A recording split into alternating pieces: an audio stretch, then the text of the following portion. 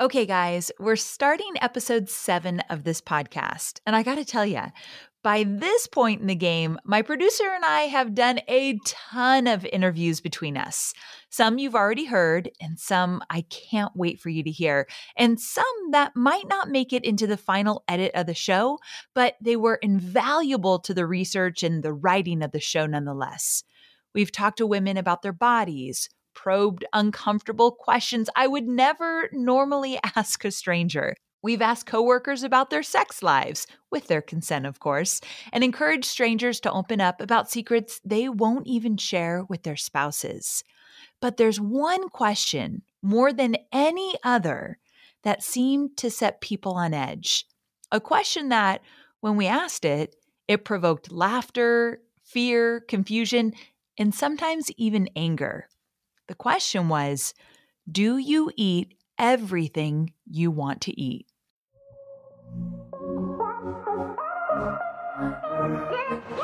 I'm Amy Porterfield, and this is Talking Body.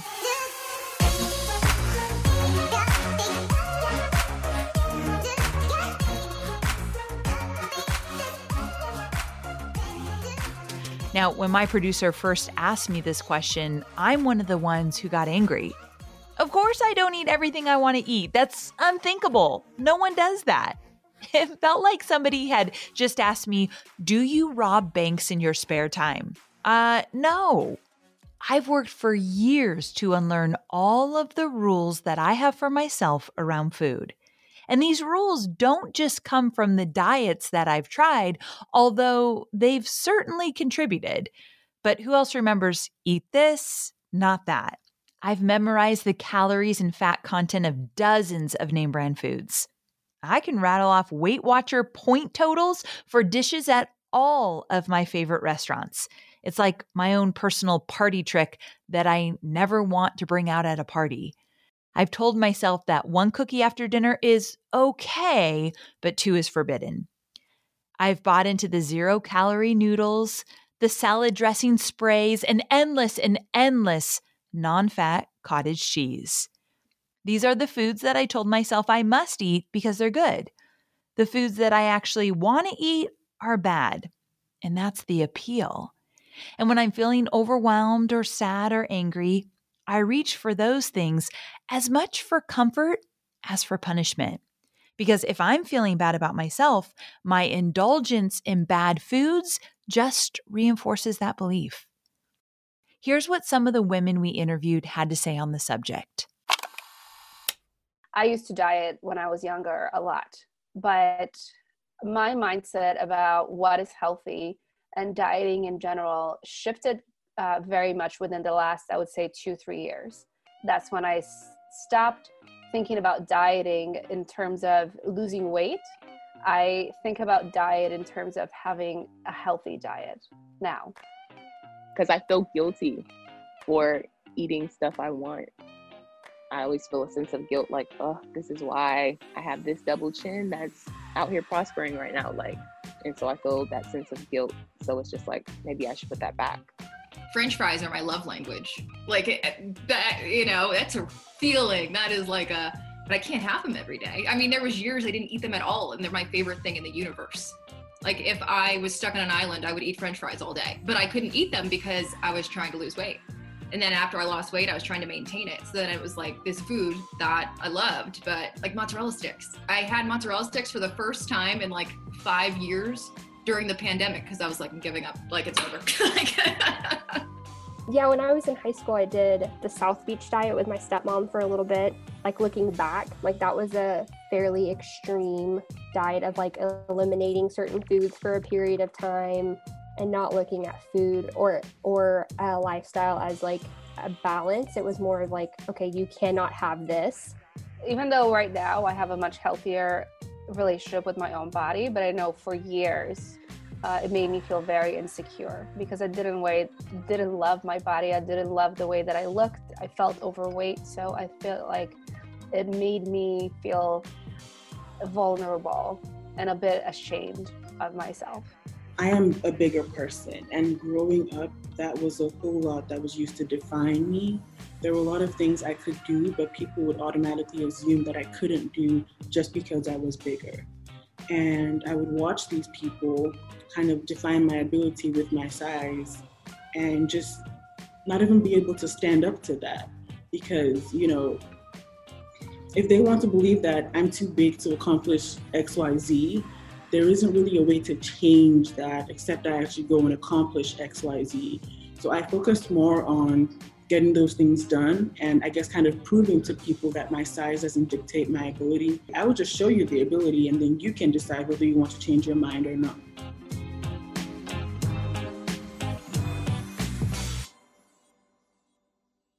For this podcast, I wanted to speak to someone who saw food in a totally different way than I did, whose relationship with eating was built on positive experiences such as creativity, exploration, and advocacy. Someone like a chef. My name is Julia Turshen. What can I tell you? I have loved to cook my entire life. I really taught myself to cook through cookbooks, and I dreamed of getting to work on them when I was an adult, and that dream has very much come true. Julia is not only an accomplished cookbook writer, she is also committed to expanding inclusivity in food media. In 2017, Julia published Feed the Resistance: Recipes and Ideas for Getting Involved, Eater's Book of the Year, which included contributions from over 20 contributors and raised over $20,000 for ACLU. In 2018, she founded Equity at the Table, a database of women and gender nonconforming professionals in the food space. Equity at the Table, which we talk about more during the interview, is inspired by the idea that it's better to build a longer table, not a higher fence.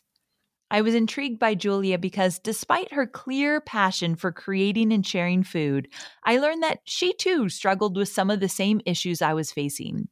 At first, I couldn't believe it. But reading her essay from her latest book all about feeling worthiness in our bodies, I felt a kinship with this woman who I had never met.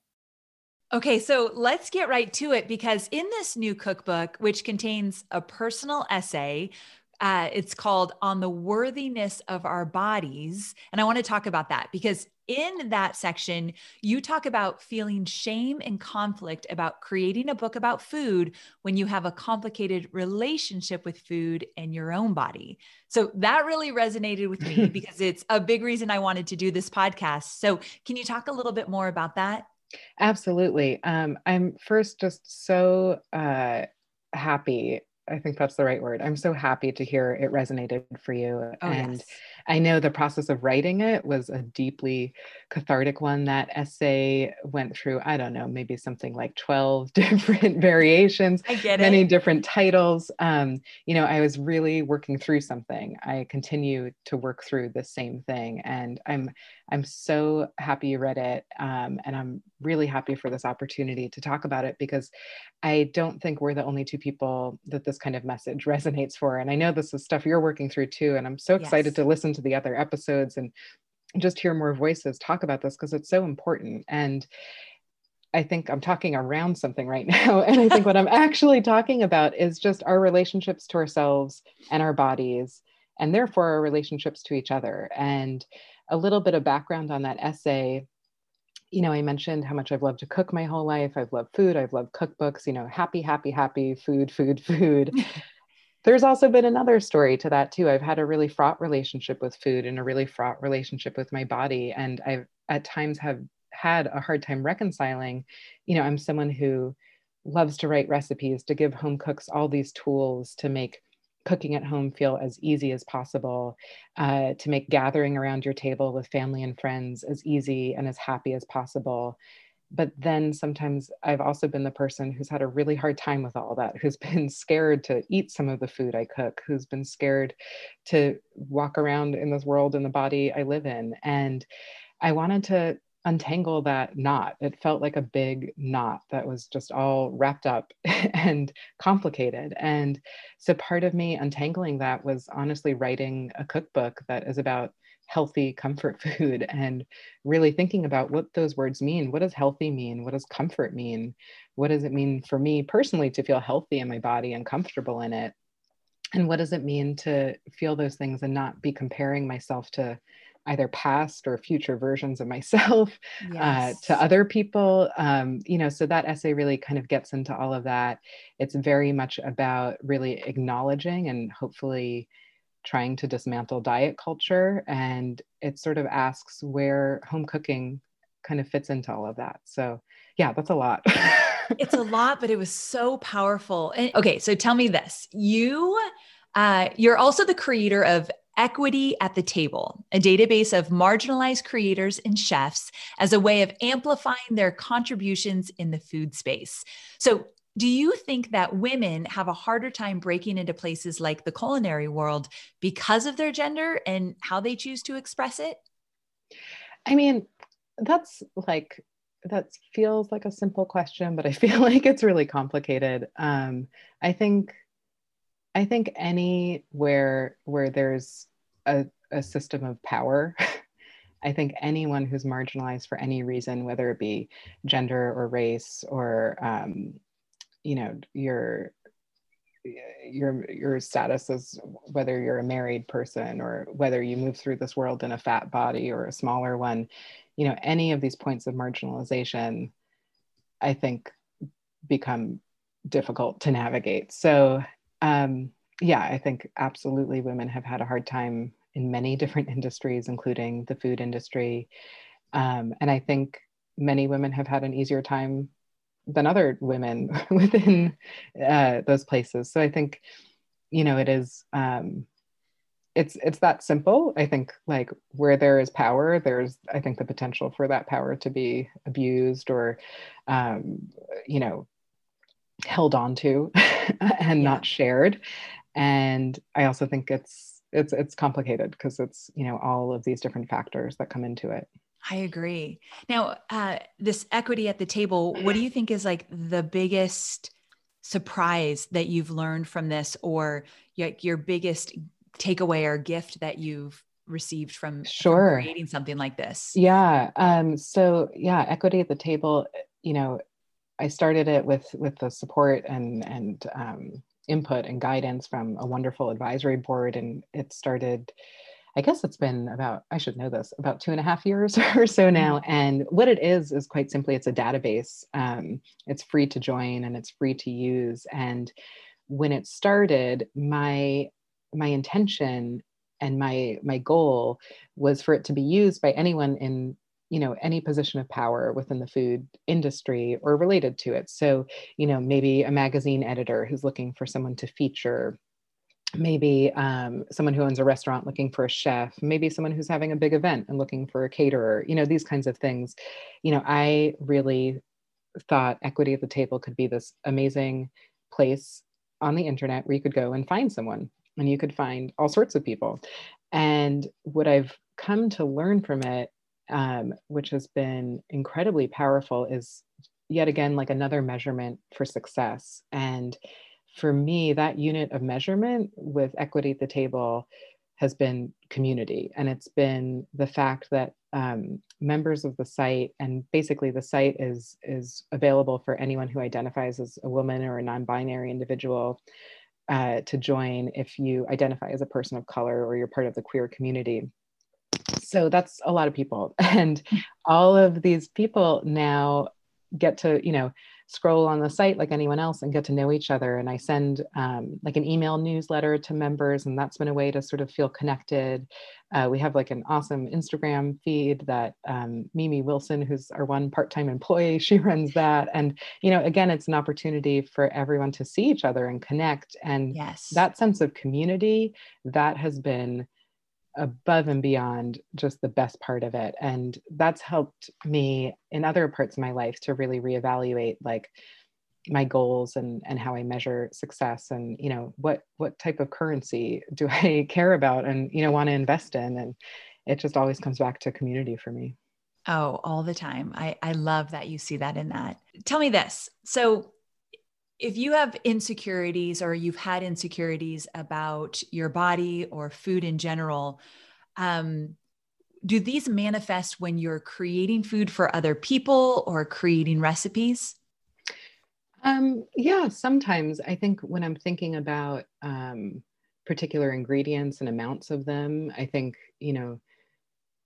I think we all have a lot of different voices in our head and, they chime in at various times. And, I know in the process of writing the recipes in this book, um, just a little background on the timing of it. When I was working on it, my wife, Grace, she had closed her business of 15 years, right as I was working on the recipes. So she was entering this kind of in-between time. And she offered to test all my recipes, which if anyone who's ever written a cookbook is listening, that's like a major and generous offer. Okay. And to have her do that, right in our kitchen where I could sort of see how it was going and the results and stuff, it was like this amazing experience. And it actually gave me a lot of insight into, I think, exactly what you're asking me. Like, do these things come up when I write recipes? Because she would point out like, this would be better with more butter. And I would be like, I think it's fine with just that little bit. And she's like, don't you want it to taste really good? And, I was realizing like, oh, I'm holding back on like pleasure here. And like, what's my thinking in that? Like, why am I doing that? Who's telling me that 1 tablespoon is better than 2 or 3 or whatever it might be? Writing recipes is like such an act of control over food. Like, I'm going to tell you down to the teaspoon what to put. So it was really an amazing experience to let go in a lot of that and to really move more in the direction of pleasure and satisfaction and ease. Like, let me give you the version of this dish that is as easy to make as possible, not restricted in any way, just easy. That was like my guiding light, I guess. That feels so free. Like when you were saying that, if I was putting together a recipe and now I can't cook, but I mean, if I was reading a recipe and I was following it, and if I made it, I mean, if my husband said, I think it needs more butter, the first thing I think of is, oh no, we're not adding more fat to that. Mm-hmm. Like right away versus like, oh, would it taste better? Would it be more enjoyable? My mind doesn't even go there. Yeah. Yeah. So I love that you share that even from someone with your own expertise and experience. It's so interesting. Okay. So I've been dying to ask you this question because we've been talking a lot about this amongst ourselves while making this podcast. And it's this idea of, do you eat everything that you want to eat? So when I ask this question, some people have really strong reactions to being asked this. So when I ask you this, especially with your expertise, do you eat everything that you want to eat? Yes, I eat everything I want to eat. And I am so grateful I get to. I love that was your answer. It's not, I do not eat everything I want to eat. And the fact that you said that, and I know most people will see it, hear us and not see us, but you have a big smile, beautiful smile on your face when you say that, like, and like this, like, yes, I do. Talk to me about that. Someone who I'm assuming you've dieted and you've shared all having issues with your body and how you feel about yourself. How did you get to a place that you eat everything that you want to eat? I can't even imagine. Yeah. I'm happy to talk to you more about it because I absolutely want you to imagine that for yourself. So if sharing this helps for that, yeah, by all means. For a long time, I didn't eat everything I wanted to eat, and that was informed by many things. One was for most of my adult life, starting my freshman year of college, then for the next 10 to 15 years, I was in and out of Weight Watchers, which I don't know. I have mixed feelings about the whole thing. Right. But for me, I can only, again, speak from my personal experience. It at times felt very helpful to me and made me feel very in control in a department of my life where I felt out of control.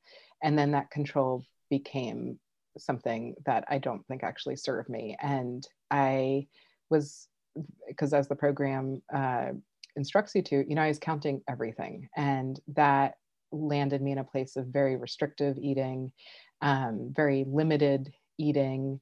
and very nervous eating and constant calculation and like evaluation. So I wasn't really eating what I wanted to eat because it didn't necessarily fit within my points.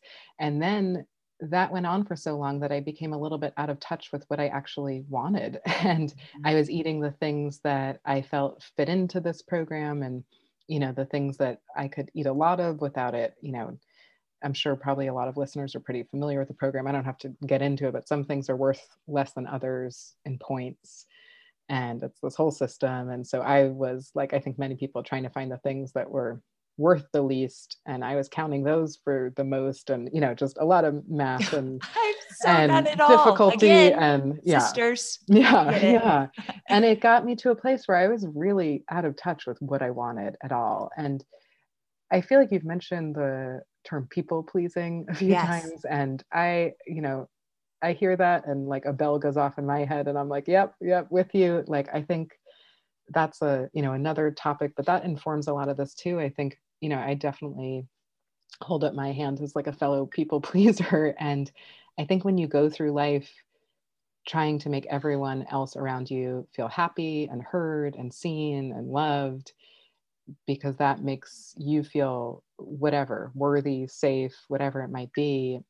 I know I have done that for a long time, and that's not necessarily bad. Like, I'm happy to, make my loved ones feel happy and heard and seen, and those things mean a lot to me. But I was doing them at the expense of paying attention to what I wanted and what would make me feel happy and heard and seen. And the more I tried to extend those things to myself as much as I do with other people, it helped me just get in touch with what I actually wanted, specifically like wanted to eat. And I started to try and become a little bit less scared of those things. And something that was really helpful for me in that period of time, and continues to be helpful, is reading Intuitive Eating, that pretty seminal book, listening to lots of podcasts and conversations about intuitive eating, getting to really understand it.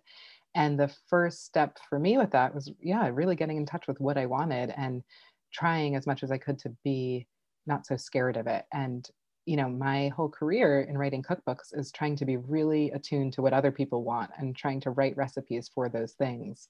And I tried to really work on paying that much attention to myself. And, in my new book, people ask me a lot, like, what's your favorite recipe? And I'm like, no, I love all of them. Like, I want everything in the book.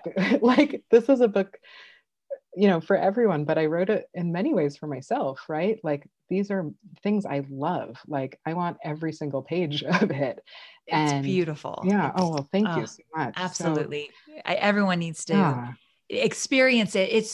It's this beautiful cookbook, but then it's also like all these things that we're talking about, and just really getting a glimpse of you and your experiences.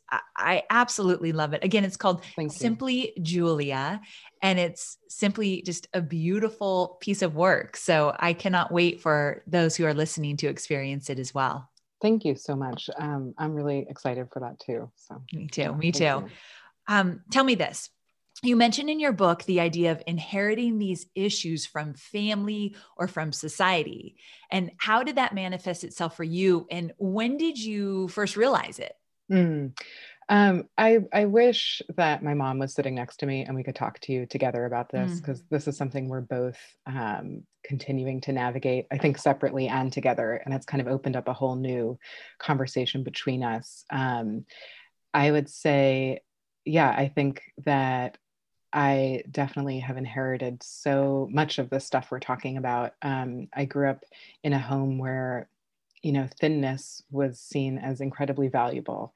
It was equated with success and with worth. And both my parents, my mother and my father, were on a series of different diets and plans and working with different professionals. And my mother, in many ways, made a career out of some of that. Both my parents worked in magazines, and my mom worked for a lot of different magazines that promoted those kinds of messages. And, I think I hear a lot of people talk about, when it comes to diet culture, so much of it is influenced by the media, right? By like the images you see and the kinds of stories we're told. And I grew up in a house where you know, my parents were very much part of making those images. They worked in the magazine Wow. business. And so it was fully not just, you know, on our dinner table or in our refrigerator where I saw the evidence of this, you know, if I was seeing, you know, low fat versions of this or that, or non-fat versions, or, you know, Snackwell's cookies or those types of things.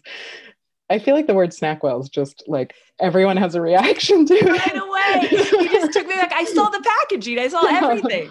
Yeah. So, you know, it wasn't just in that sort of personal stuff in our home. It was also in my parents' professional life, Wow. you know, in many ways, which is just, it's been a really interesting thing for me to just reflect on and to talk to them about. And, you know, I'm glad to be in a position with my family to have these like really honest conversations about it. And I feel like I've gone off of your question. No, I don't think you have. And it's making me think about, for sure, the thoughts I have and the insecurities, they definitely manifested through my relationship with my parents in very different ways. And you know, I love that you said, I wish my mom was sitting here and she could talk to you about this with me. And same with me, I could have my mom here and we could talk about our experiences, but I couldn't have my dad sitting here. He takes it very personal and is very sensitive when I bring up the topic.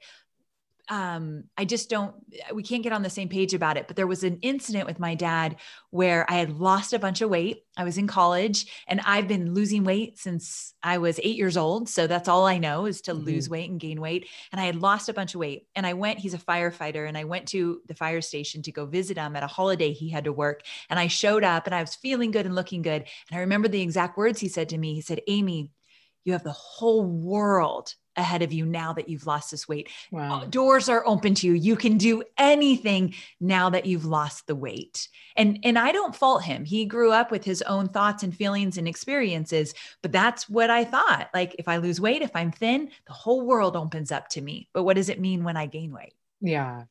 That's such a, that's a powerful story. And, you know, I appreciate you being comfortable to share that, because it's so just, that reveals so much about, you know, you, about your dad, about, you know, what the beliefs are about worth and possibility. And, you know, I think I very much for a really long time believed my life would start when fill in the blank, like when I lost this amount of weight, when I fit into this particular size of jeans or something. And I don't know, I have a lot of compassion for my younger self who truly believe that. And I'm grateful to be in a place where, you know, I'm not living in hope of a thinner future. I'm living in a place where I'm just really grateful to be in a healthy body, like, end of sentence. And, you know, and to know that where all of that, that pressure and those values and that whole kind of just belief system came from, and to understand that there's more options. You know, there's other systems and there's other values, and I think there's other people who believe it too, and to find that community and to find that support is just really just, I mean, to kind of use your dad's words, like, that opens up a lot of possibilities. Yeah. It's such a great different way to look at it, for sure. Now, you just said something that made me think. You said, you know, there's other options, but you wrote that a light switch went off for you one day when you realized that you've only ever felt two things. Like, speaking of options, you only felt two things: happy or fat. And oh my gosh, when I read that, I was like, I feel like we are one and the same person. And I'm sure we have dramatically different lives, but I'm like, are you my sister? Did you live my life? What's going on here? So can you dig into that a little bit? Happy or fat? Like, totally. What is that about? Yeah, that's really like powerful for me to hear how much that resonated for you, because it did feel like, you know, a big aha moment for me. And I think in trying to explain why, every time I've tried to explain it to someone, it's led to a conversation like this. And I've realized how not alone I am, or not alone I was, you know, because I think so much of everything we're talking about with diet culture, for me personally, left me for a long time feeling very lonely and very just by myself in these thoughts, and not realizing, you know, I shared them with other people. So in terms of this kind of like emotional binary, like happy or fat, it really hit me one day, like, as if, you know, like hearing like a song for the first time or something. I was like, oh my God, like this is it. And I realized that I had forever only experienced what I really came to understand were two things. I've only ever felt happy or I felt fat. And for me, that meant I had equated anything other than happy with feeling fat. And so I started to think about, what does that actually mean? Like, does that mean anytime I'm upset or anxious or angry or scared or any of these things, instead of feeling those things, which are truly pretty uncomfortable to feel, I went to the uncomfortable feeling I knew best, which was I feel fat. And I started to really just dig into that and think about two things. One, what is wrong with fat? Why have I equated that with something negative? So first there's that. And the second was, what are these other feelings I'm actually having? And why am I not permitting myself to feel them? Why do I not trust myself to feel them? Why do I not trust myself to get through these feelings? And, you know, this was a really, really eye-opening thing for me. And I think when it comes to these kind of like big, like revelatory moments, like I'm always curious with other people, like what the logistics are around that. Like, so what do you do? Now you've had this thought, what do you do? And I did something that I think is like a little bit silly, but I think worth sharing. And I went online and I looked up like from a school supply website I found, I'm sure it's available in other places. I bought a poster, like one I've seen in many like classrooms, like when I was growing up. And it's actually on my wall over there behind me. I could show you later. Okay. But it's a poster that is just a poster about emotions and feelings. Oh, like and all the emotions that you could possibly feel? Exactly. So it's like a picture of, I don't know, 20 or 30 different things, Yep. you know, scared, embarrassed, whatever it is, timid. And there's a picture of a kid next to each word, you know, with the facial expression that means that feeling. And, you know, I've seen these posters before because I think, you know, it's important to teach kids about your feelings and emotions. And I realized I sort of missed that day at school, right? Yes. Or I avoided it. And so I bought that poster and I forced myself to, every time that I felt like, oh, I feel fat, I paused. I didn't fight against it. I didn't try and not feel that. I just observed myself. I tried to become an observer. And I thought, okay, you are feeling something right now. You're saying it's this thing called fat, but what are you actually feeling? And I walked up to the poster and I would like scan all the faces. And I was like, oh, I'm feeling really, I don't know, I'm feeling, you know, pissed off because my like insurance company is giving me a hard time and, you know, they're not processing this thing. And like, oh, what you're feeling right now is like really just frustrated with this, like all this red tape, right? Like this has nothing to do with your weight or your body or like how your genes feel. Wow. And the more I did that, the more I realized like, usually I just use my body as like this default to absorb all these other things that I'm avoiding. And the minute I have, you know, started to really engage with my feelings, a lot of my negative feelings about my body went away. What came were a lot of hard feelings to process, you know, like, okay, now I really have to deal with like the insurance company or whatever it is.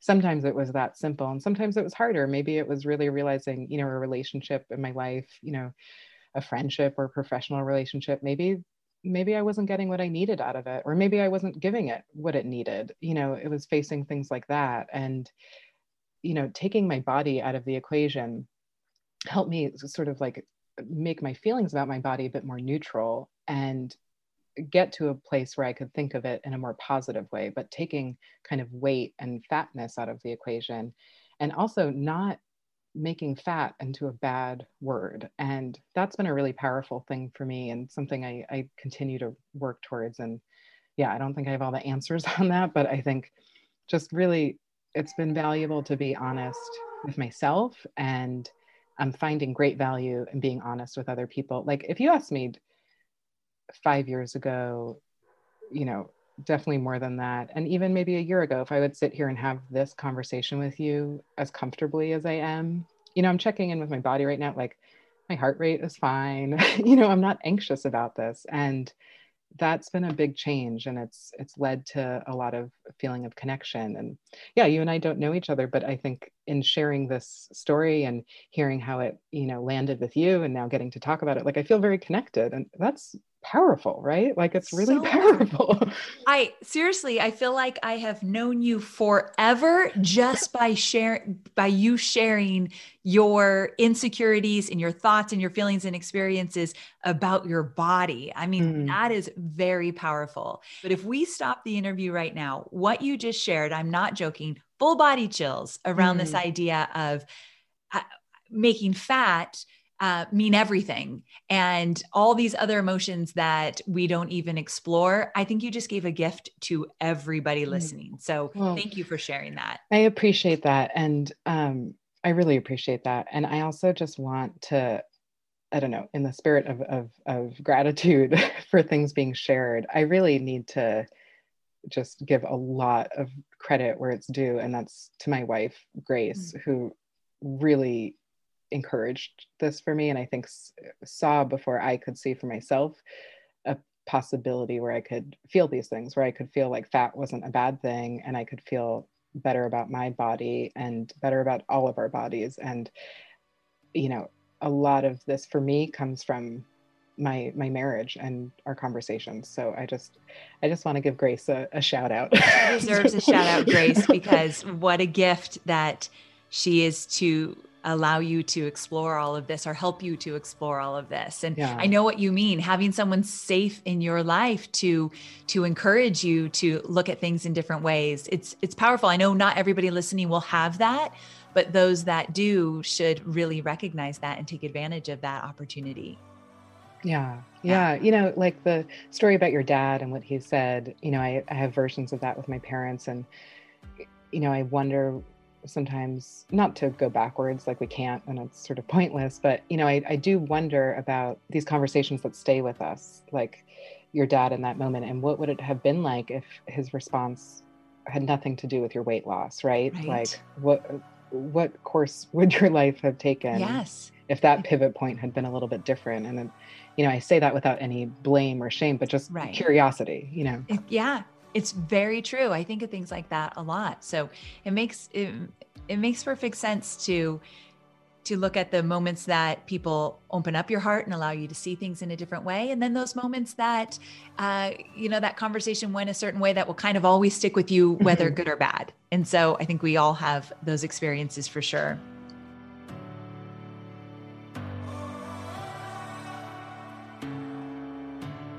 When Julia talked about feeling happy or fat, that knocked the breath out of me. It's like someone had finally put into words the way that being overweight overlays all of my other emotions and experiences. I can feel happy despite being overweight, or I can feel bad because I'm overweight. I've already spoken about my experiences with dieting, but one thing I haven't talked about as much is how dieting makes me feel. For most of my life, I've treated the quest to lose weight as something between a science experiment and an endurance sport. And here's the thing. As an ambitious, achievement-oriented person, losing weight makes me feel good. Not just for the physical or sometimes health benefits, but as a goal attained, a finish line crossed. I've tied the number on the scale to the reward center in my brain so tightly, I'm not sure I could ever entangle it. And sometimes that scares me. The diets I've bought into would say it shouldn't scare me.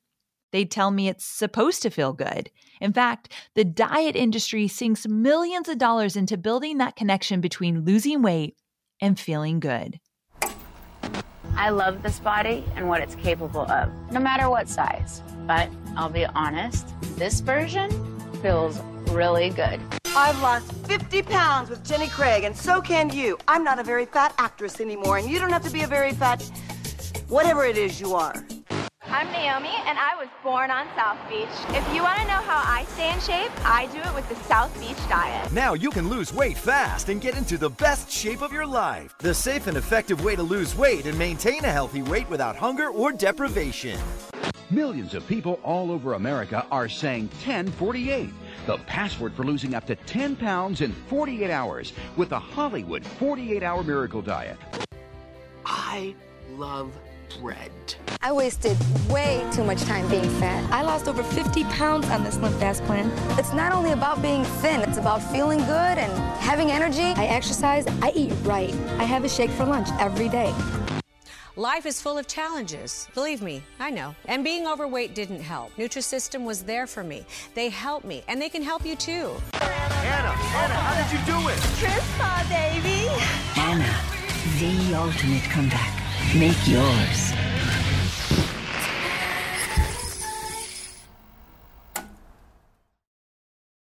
However, most modern research seems to agree that dieting as we practice it today is largely a myth. According to psychologist Tracy Mann, who wrote Secrets from the Eating Lab, the last 2 decades she has spent running that lab have proven that trying to change your body type is just not realistic. Your genes, she asserts, set an optimal weight range for your body. And trying to exist outside of that range will force your body to shed or conserve energy in order to return to its equilibrium. When I hear this, it makes me feel frustrated and afraid. I don't want to relinquish control, even to my own genetics. It's much more seductive to believe that if I find the perfect alchemical equation of food, exercise, supplements, and lifestyle, I can be any size I want to be. Unfortunately, it's exactly this kind of thinking that can lead to more dangerous forms of restriction and control. Orthorexia isn't as widely known as its cousins anorexia and bulimia, but it's just as harmful. This eating disorder centers around a need to control the quality of your food as a means to being healthy, and often goes hand in hand with excessive exercising. What makes this disorder so insidious is that it begins with a perfectly rational premise.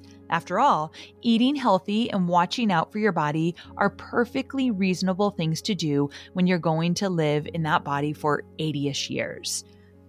But in people with orthorexia, this reasonable desire spirals into obsession. What to eat, what time to eat, where did it come from, what is it paired with, and so on. What fascinated me when learning more about orthorexia was the level at which the disorder is tolerated or even encouraged by the public. As one researcher put it, people are ashamed of their anorexia, but they actively evangelize their orthorexia.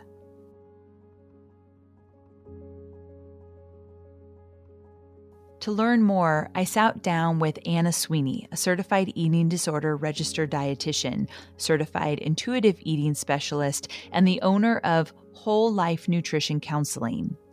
Anna is an expert in the treatment of individuals struggling with eating disorders, disordered eating, and emotional eating. Here's what she had to say. Thank you so much for being here. I truly appreciate you taking the time. Absolutely. I'm delighted to be with you. This is going to be so fun because I've read your bio and I know you have a wealth of education and experience working with nutrition and disordered eating, but I'd love to know where this journey started for you. Like, how did you know that this was the work for you and how did it affect your relationship with food? So I will say I've had the good fortune of never actually personally experiencing an eating disorder or disordered eating. I was diagnosed with MS when I was 15 years old. And in the subsequent years, my baby sister, Katie, went on to develop an eating disorder. And as I moved, I have a very specific memory. My senior year, Katie and I were going to the mall and she was an avid journaler and had left her journal open on her bed and it said, well, I guess I have an eating disorder. She got her into the car and I yelled at her for the half-hour drive that it took for us to get to the mall. You're so beautiful. You're so smart. You're so good at sports. Everybody loves you. Why would you do this? And I give myself some grace for the fact that I was 18, but totally the wrong response. I went to college. My initial, I suppose, professional dream was to be a sports broadcaster. And then I stopped being able to wear high heels and I transferred colleges. I came back home. because I was sick, and I came home to a sister that I actually didn't recognize. And I'm not speaking about physically necessarily, but just spiritually. My sister was gone, and so I decided that I decided I was going to go to school to become an eating disorder dietitian, and I graduated college in 2.5 years and did what I, set my mind on. Wow. So your sister was a huge part of that. That's a beautiful story. I'm so glad you shared that. Now, your website says that you offer weight-inclusive nutrition services. What does that mean? And how does it differ from more traditional services? The way I was conventionally trained is in this weight-centric model where we point to weight as the primary force and factor behind all wellness or illness, which is one of the reasons why weight stigma is such a terrible thing, because people are missed for what is actual pathology underneath judgments about body size. And so when I talk about being weight inclusive, I am talking about the fact that I'm going to respect every human who comes into my practice and give them all of my expertise, regardless of their body size. And I will be an advocate and I will be an ally. As someone with thin privilege, I don't know what it's like to live on this planet in a larger body. I don't know what it's like to be subject to weight-based discrimination. And I do know that it is a formative experience for a lot of humans who experience eating disorders and disordered eating. So I am here for all of the bodies. I love that. When we read that, I thought, oh, she's onto something there for sure. That's really cool. I am an emotional eater. So the reason I've struggled with weight my whole life since I've been a really little girl is that when I have anxiety, when I feel depressed, when I am scared, when I am lonely, I always have turned to food. Now, as I'm getting older and working through this, I turn to food less, but up until a few years ago, it was every single time. I'm curious, is this considered a disorder? Do I have disordered eating?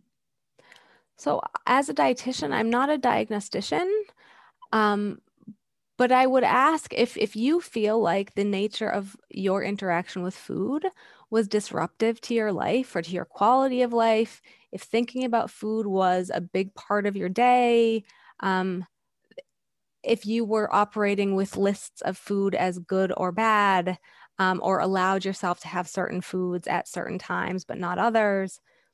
And these are all very typical kind of diet things that we hear in popular culture.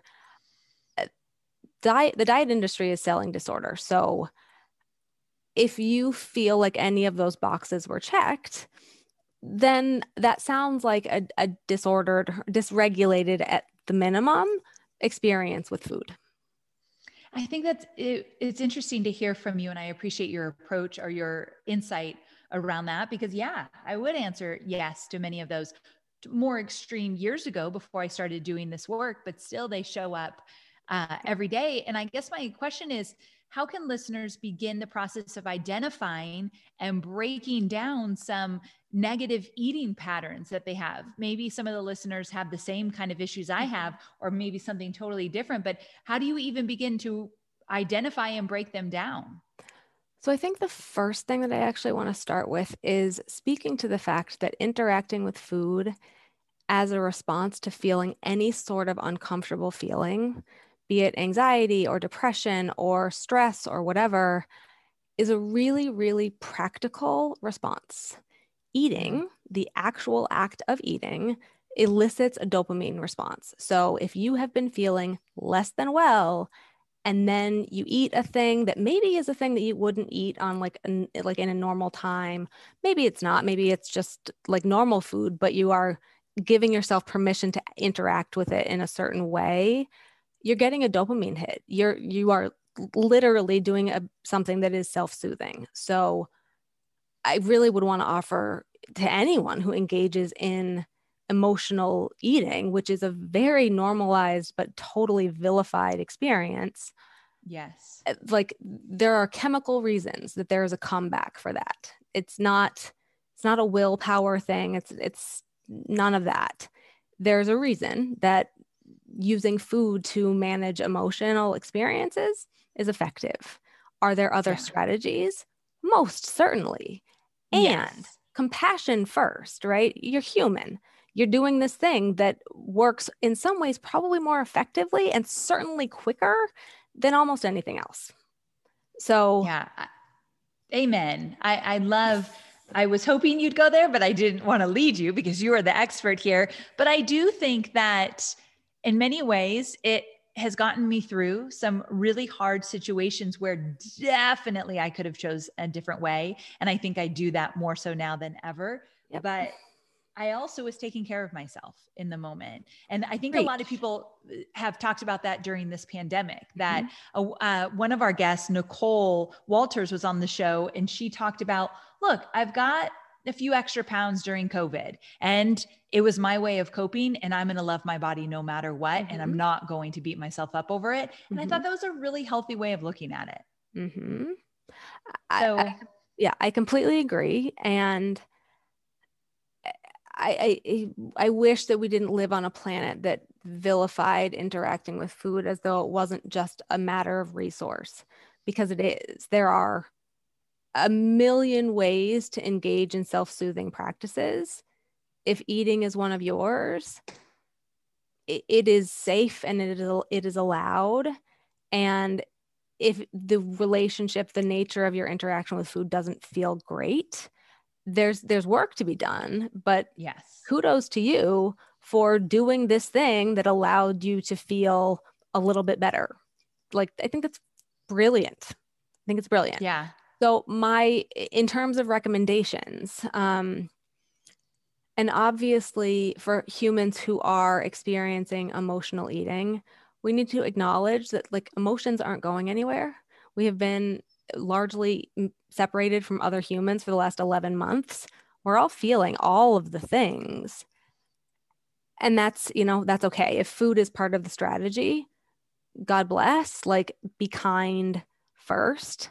For humans who I work with, who talk about emotional eating in a way that is distressing and taking up more of their life than not, I get really curious about adequacy of eating.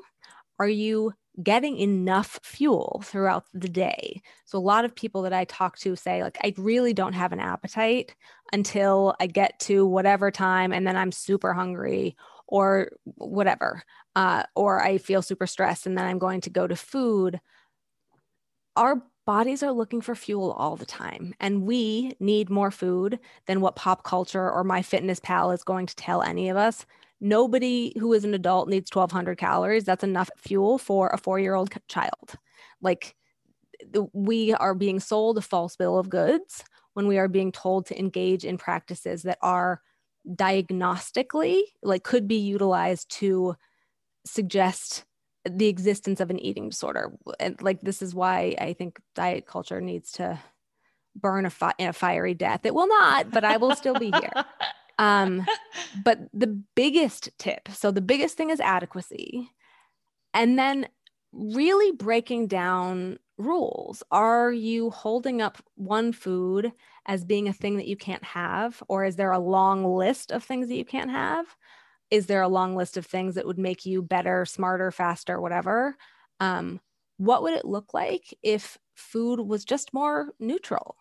What would it look like to take things off of the sexy food shelf and just put them at eye level, so that we have the opportunity to choose if you want to have a delightful what has been historically sexy food. And I use the expression sexy food to describe a thing that, like you put it on the shelf way up high and you don't tell your friends or your neighbors that you're having it, and you don't necessarily want to have it in front of other people, but you have your own little sexy time with this food. Food is wonderful, and food can be super sexy. I'm not saying that it can't, but like that kind of relationship where it feels like food is bossing you around, I just want to take a giant step back. What would it be like to take it off the shelf? How can we neutralize those foods? It is rare that I hear someone talk about needing to utilize food for emotional relief, and then they go to consume a food that is elevated by wellness culture. Yes. Okay. So I want to switch gears a bit. And I've got a question that I'm trying to tackle on this podcast.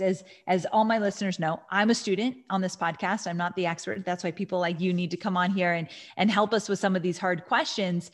But I want to know if I can love myself and accept my body and still want to change my body. Can those two things exist together? I'd love to know your view. I believe that body love is a prerequisite for nothing. So if we are waiting for everyone to love their bodies all the time, we are just going to be waiting. I think we live in a very hard world in terms of being owners of bodies. People have feelings about bodies, and as we were just speaking about, like the ideal body has changed from what he or she was years ago and will change again. And acknowledging that you don't have to love your body to take care of it. You don't have to not want your body to change. And particularly if you are living in a marginalized body and you wish for your body to feel a little less marginalized so that you can feel like a little bit more comfortable, or not, either way, like it's okay for you to wish for your body to change. I believe that it is possible to have that desire for a changed body and still actively choose the one that you have right now, and actively choose to take care of the one that you have right now. Body acceptance is a little bit like gravity. Like, I don't have to love that I'm sitting down because I'm on Earth, right? I might want to float, but alas, gravity exists. By practicing acceptance, not to say I love this piece of my body, I love the entirety of my body, I love my body just for existing, although it is worthy and needs no invitation to be allowed to be completely adored on this planet. Right. By practicing acceptance, we don't have to elevate one part and say, I love this. You don't have to. You can just choose to go from a place of acceptance to then make another decision that's about like honoring what feels best for you. Oh, so well said. And I love what you just said about actively choosing your body. That's a concept that I've never heard. Like, tell me a little bit more what that means, actively choosing your body. So, and I will speak to this as a disabled person. I'm at a phase in my disease where my everyday is different from the day before, which is very trippy and very uncomfortable. Yeah. And okay, then I will tell you a story. Get ready, because this is a little bit long. Okay. I love high heels so much. I stopped being able to wear heels, I think in 2013. It was like a little bit sketch and not safe. I had this beautiful collection of shoes though, and I was like super not interested in not continuing. I don't think I stopped buying high heel shoes. Like, I would go in to the shoe department, sometimes put a heel on my foot and look at it, just to look at my foot with this pretty shoe on, or take a couple of steps. And I didn't stop buying shoes that I couldn't wear for about 2 years. I am a super sane person in all of the other ways. No, but I get it. But I wasn't able to accept that my body was not a body that was going to be wearing heels in the foreseeable future. So for 2 years, I spent an embarrassing amount of money on shoes that I could not wear. I had a collection in my closet that ended up just becoming this wall of I should be able to do this. If I'm going to be respected as a professional, if I'm going to be attractive to my partner, if I'm going to be all of these stories that I had made up about being a person who wears heels, then I have to be able to continue to have high heels, which in retrospect is obviously not a real thing. But I didn't get rid of my shoes. I didn't get rid of my shoes. I didn't stop buying them for 2 years. I didn't get rid of them for another year and a half after that. Super sane. This was grief, right? I was grieving this disabled body. I was grieving the changes to my body. I was grieving, letting go of this idealized picture of what I thought that I was going to be. It takes a long time, and body grief and ultimately body peace is about meeting your body where it is. It doesn't mean that you love it. I have quite a lot of disdain for the expression body love, because I don't think that's a destination. I don't think it's a realistic destination. Similarly to how I love my dog, right? I have this old dog, and sometimes he goes to the bathroom in my house. I don't love that. I don't love every part of my dog. I'm married. I love my husband dearly. Do I love everything that happens between the two of us? Of course not. If we have this relationship with our bodies that is the longest relationship that we have, we are setting ourselves up if we are having body love as this final destination. It's just not. And so, of course, I hear people say, I want to change my body and I don't want to accept this body. Okay, I hear you. What is the next, kind thing that you can do? And you might not be ready to not go on that next diet, to not do, this next thing that will disconnect you further from your body. That is so not mine to decide. As you are ready and as you are wishing to make peace with your body is resilient and ready to make peace with you. Yeah. Oh, so well said. So well said. Okay, final question. Going forward with this interview, what are some of the ways that you want the women listening to this podcast to think about their relationship with food? I think similar to, relationships with body, the first thing I'm going to say is that your relationship with food is just that. It's your relationship with food. It is so hard to be an eater on this planet right now because everybody has an opinion about what is good, what is bad, what is going to heal you, what is going to be the end of you. And if you are in a place where you are outsourcing a lot of your body wisdom in terms of navigating your experience with food, I welcome you to being, an eater on the planet right now. It is hard. And I assure you that there are some ways that we can make it a little bit easier.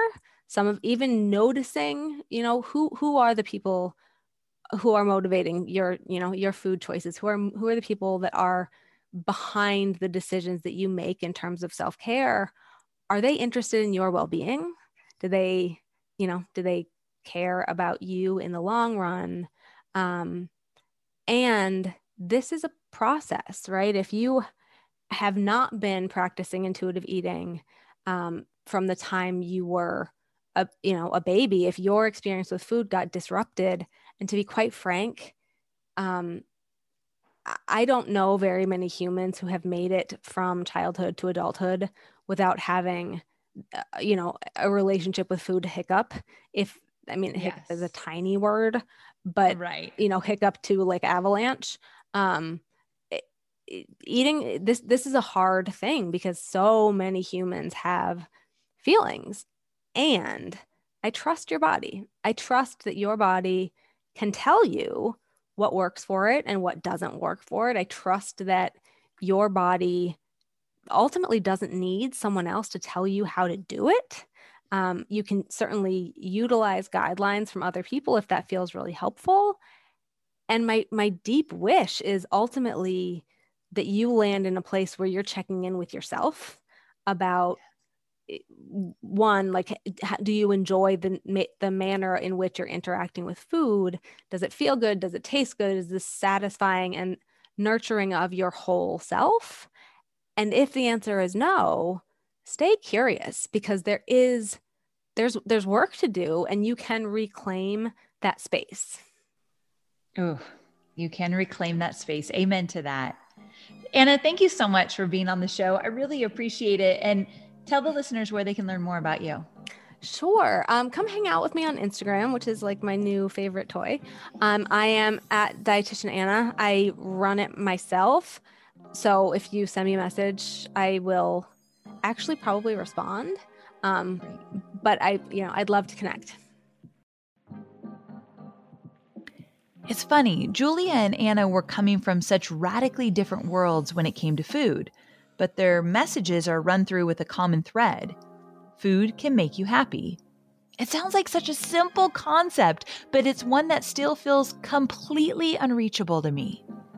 The work I've been trying to do in unlearning a lot of this stuff has to do with changing my relationship with food to one that is more neutral. Food is a resource. It's a tool that keeps my body going so I can experience all the things I want to experience. But after talking with Julia, I have to ask myself, what would it look like to celebrate food? Not celebrate with food, but just revel in the simple act of preparing a meal for myself without thinking once about the fat content going into it. Hearing Julia talk about eating everything she wants to eat with a huge smile on her face because the experience is hard-won for her, I'm jealous. I want that. I'm still trying to figure out if I can love myself and still want to change myself, and I don't quite have the answer to that. But one thing that became clear is that wanting to change myself can't be a good thing if all it's doing is giving me permission to dismiss my current body as a work in progress. I want to actively choose my body, this body. I want to wake up and choose it every day. I want to choose the food that makes me happy because it makes me strong, because it gives me energy, and yes, because it tastes good. Am I there yet? Not even close. But this episode gave me permission to stop seeing my relationship with my body as a destination, and I've got to tell you, that really feels like a win.